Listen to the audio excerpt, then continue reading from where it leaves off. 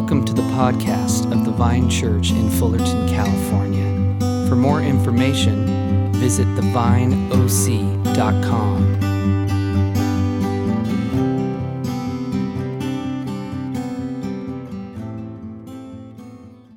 One of my heroes of the Christian faith is Dietrich Bonhoeffer. I've dropped his name a few times here at the Vine. And you might know something about him. He was a pastor and teacher in Germany during the rise of the Nazi Party. And his name was put on the Gestapo's enemies list when he spoke out against Adolf Hitler in a 1933 radio broadcast. And a couple years later, 1935, Bonhoeffer was asked to lead a small underground seminary, one that was below the radar of the Gestapo, essentially an illegal seminary. And there were 25 young pastors living in this makeshift housing in the town of Finkenwald. And Bonhoeffer accepted the call. And 5 years later, a year after the Gestapo discovered the seminary and closed it down, Bonhoeffer wrote a short book about the life that they had shared together in that underground seminary. And the title of the book is Life Together. Listen to the words that Bonhoeffer used to frame the value that he placed on Christian community. So between the death of Christ and the last day, it is only by a gracious anticipation of the last things that Christians are privileged to live in visible fellowship with other Christians. It is by the grace of God that a congregation is permitted to gather visibly in this world to share God's word and sacrament. Not all Christians receive this blessing.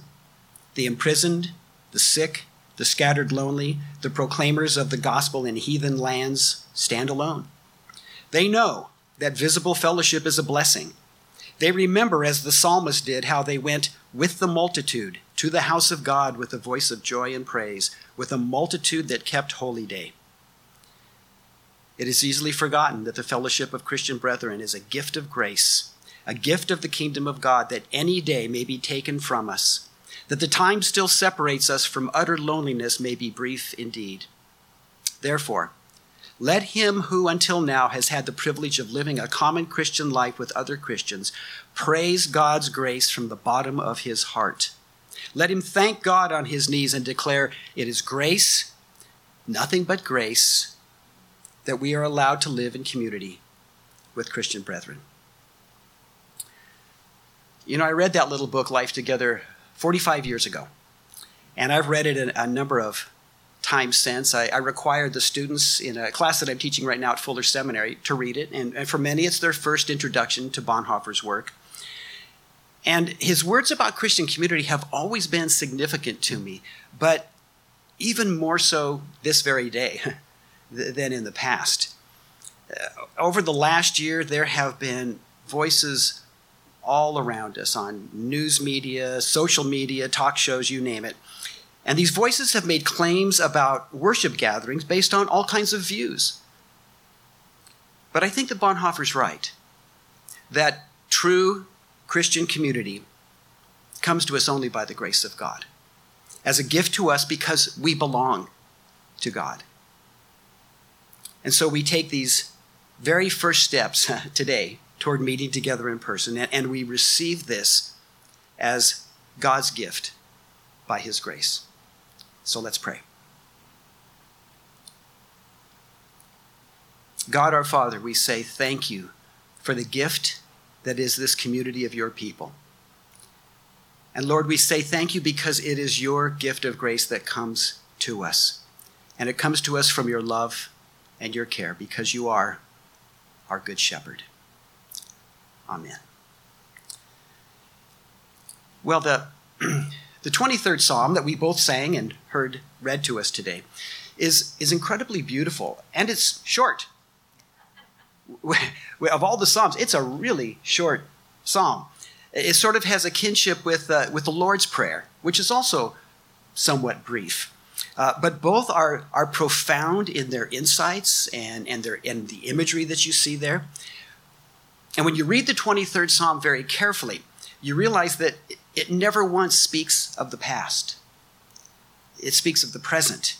It focuses on what God is doing in real time. I mean, think about this. The Lord is my shepherd. He makes me lie down. He restores my soul. I fear no evil, for you are with me.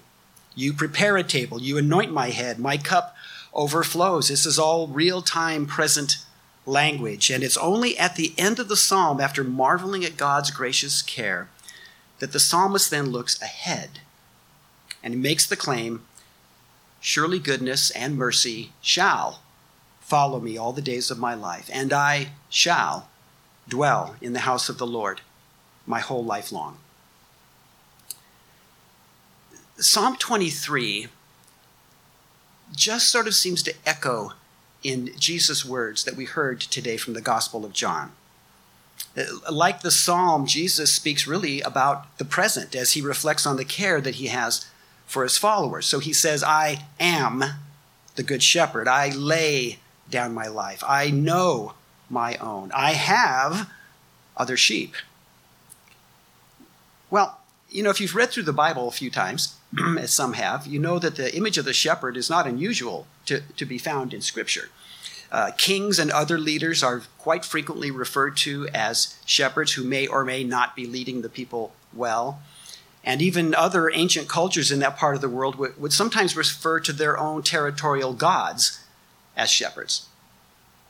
Well, the people hearing these words from Psalm 23, especially the very first time, would have certainly appreciated the metaphor, because a shepherd, while a rather dirty, demanding, and low-paying job, the shepherd was to be constantly attentive to the sheep. The shepherd could not let down. Sheep were always in danger from predators. They had a tendency to wander off and get lost and find themselves in a ravine or something. And one could even fall over and not be able to get up on their own strength. So the shepherd had to always be on the job. And, of course, if you're going to use the metaphor of the shepherd to refer to leaders and to God and to Jesus, then you do sort of have to extend the metaphor to people as sheep. Now, you do not want to go too far with this one, because sheep are not known to be particularly bright, and they're not usually able to take care of themselves real well. It's not really a great image for boosting someone's self-esteem, right? So be careful there. But really the important part of the image is really more the shepherd. And Jesus portrays himself as the good shepherd, one who is contrasted to the hired hand, the one who just abandons the flock at the first sign of a wolf and decides he'll go find a job where he doesn't run the risk of being eaten by predators. But the shepherd doesn't do that. The shepherd stays. The shepherd stays even in the face of danger. The hired hand will always see his role as temporary and will turn from it when things get scary or when there's a better offer set on the table. But not so the shepherd. Because being a shepherd isn't just a job for the shepherd. It's a vocation. It's not just what the shepherd does. It's who the shepherd is. Care for the sheep occupies the shepherd's life and had probably occupied the lives of the shepherd's father, grandfather, great-grandfather, and so on. The shepherd hangs in there in fine weather and in harsh weather. He sticks it out when times are good and when times are difficult. Jesus is a shepherd in the way that God the Father is a shepherd.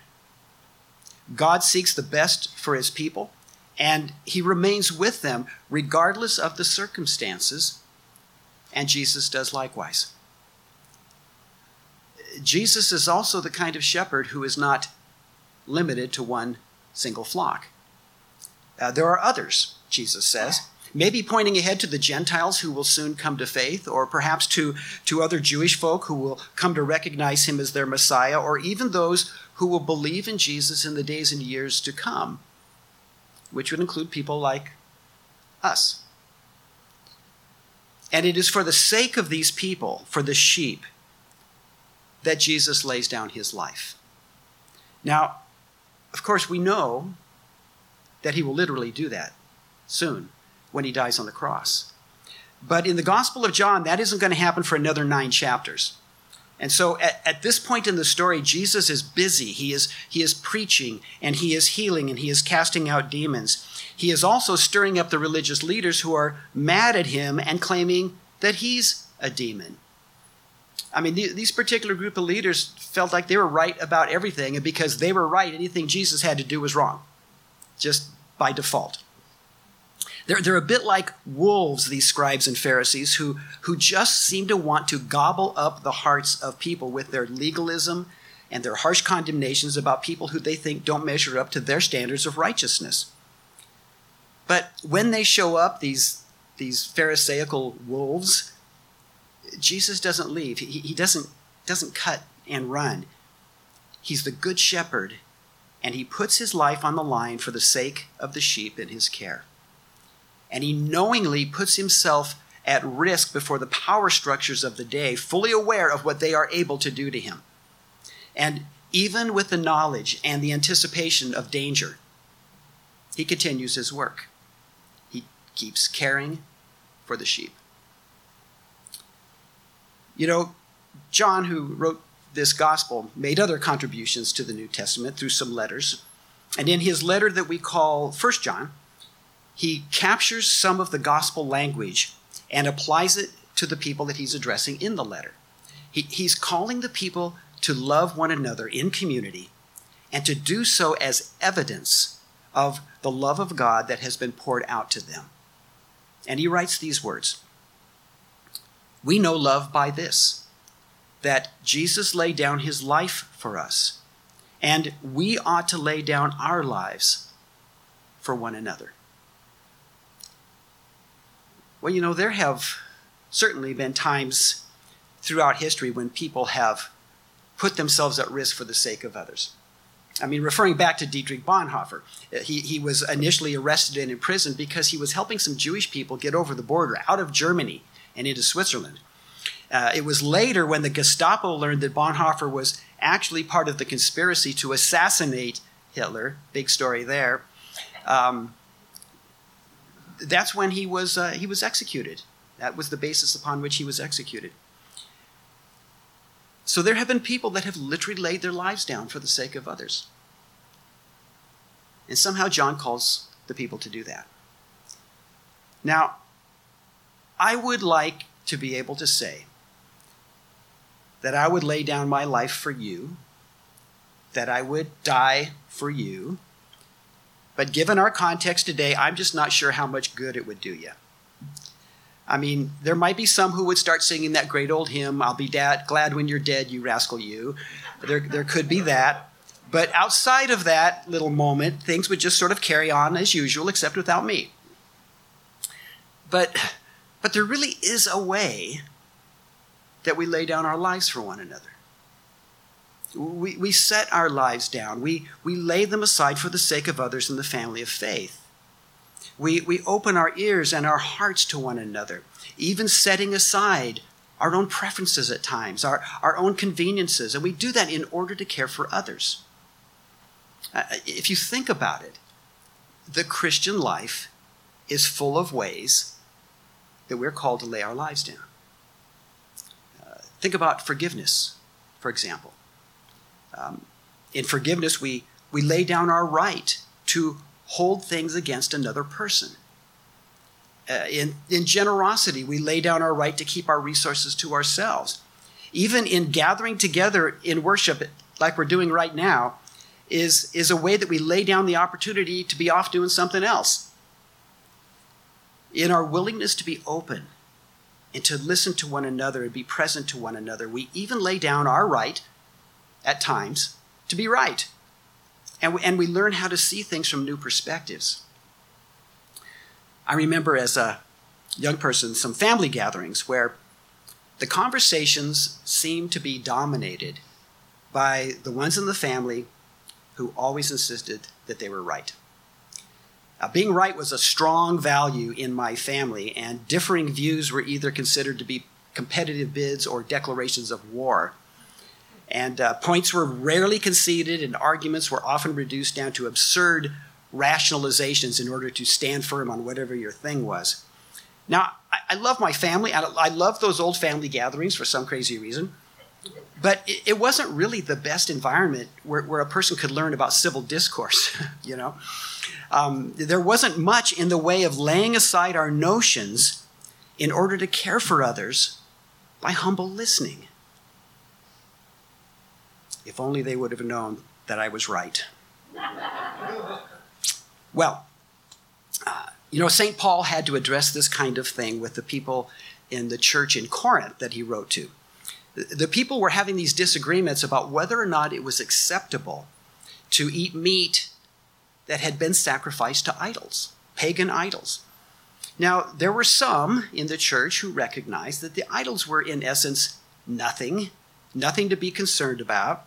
So eating meat that had been sacrificed to them was just really not a big deal. Nothing to worry about. But there were others who were scandalized by those idols and felt that they could never eat tarnished meat. And so Paul was concerned that those who had claimed to be liberated from idolatrous superstitions were wounding the tender consciences of the brothers and sisters in the faith by just not caring about their convictions.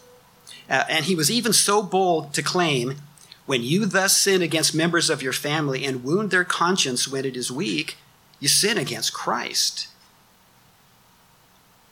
So, Paul told the meat eaters to lay their liberty aside for the sake of their friends. I mean, it was fine to eat meat. You just didn't have to buy it at the discount idol store or wherever you got such meat. Well, laying down our lives for one another is really just about living in the way of Jesus, isn't it? This Jesus who humbled himself even to the point of death on a cross put aside all kinds of things. He put aside the comforts of home. He put aside the predictability of a settled village life, even set aside the possibility of fame and notoriety. And he gave himself for the sake of others, even gave himself for the sake of the world. And while we believe that Jesus touches our lives in very personal ways, often in private and even in isolated settings, quite often it is through God's people that his ministry is made evident, a ministry that calls us to lay down our lives. You know, I imagine our love and our care for one another to be two things at once. First of all, it's a reflection of the love and the care that comes from Jesus. But it's also a beacon that shines its light into the world. Our shared life is to bring joy to us, but it's also to bring hope to the world, that our love for one another will draw others to the love of God. So we are able to show others that the love that comes from God is a love that endures in both good times and in difficult times. Jesus, as our good shepherd, is more than just the one who keeps us properly herded in our pens, keeping us safe from outside interference. Because unlike an actual shepherd who is a completely different species from the sheep, Jesus shares a kinship with us. In caring for us, he's forming and he's shaping us as his people, as a people who will not only experience his touch, but who will also bring his care to others, and to do so in so many different ways. Well, we start that care within our shared life, within the life of the church. In mutual love and care, we demonstrate the love and the care of Jesus, our Good Shepherd. You know, even as we know and remember and recognize that this last year has been incredibly difficult, and in many ways it still continues to be difficult, it would be good for us to recognize that Jesus, our Good Shepherd, has never stopped being attentive to us. It would be very good for us, I think, in the days to come to reflect on how Jesus has continued to love and care for us during this season. And to ask ourselves, in what new ways have we learned, as as we've had to lay our lives down, about the ways that Jesus has still been forming and shaping us. Because our Good Shepherd never gives up. And he never gives up on us. He never abandons his flock. And he has never, even once, abandoned us.